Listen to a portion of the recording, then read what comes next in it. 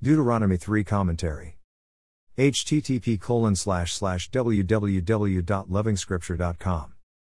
Moses reflects on the defeat of King Og of Bashan. We are looking at key events without any specific order as the man of God takes us down memory lane.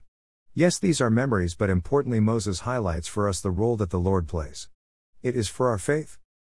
The conquered land is given to Reuben, Gad, and the half-tribe of Manasseh. The long-awaited promise is being fulfilled. Probably after the defeat of Sihon and Og, Moses sits down Joshua for a word of encouragement. Joshua has seen a very successful military campaign, and Moses uses it as a model and an example of things to come. The saint does well to reflect on the many blessings of the Lord in order to overcome coming difficulties. The best way to be still before the Lord is to flood your mind with memories of the many victories of the Lord. The conquest of the Amorite territory is so sweet that Moses begins to petition the Lord for mercy. He wants to experience life in the new conquered territories. Who wouldn't want to? He had spent all his life dreaming of this moment.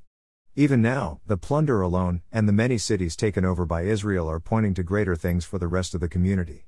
But the Lord won't listen. The decision is final. Moses is to go exactly as planned.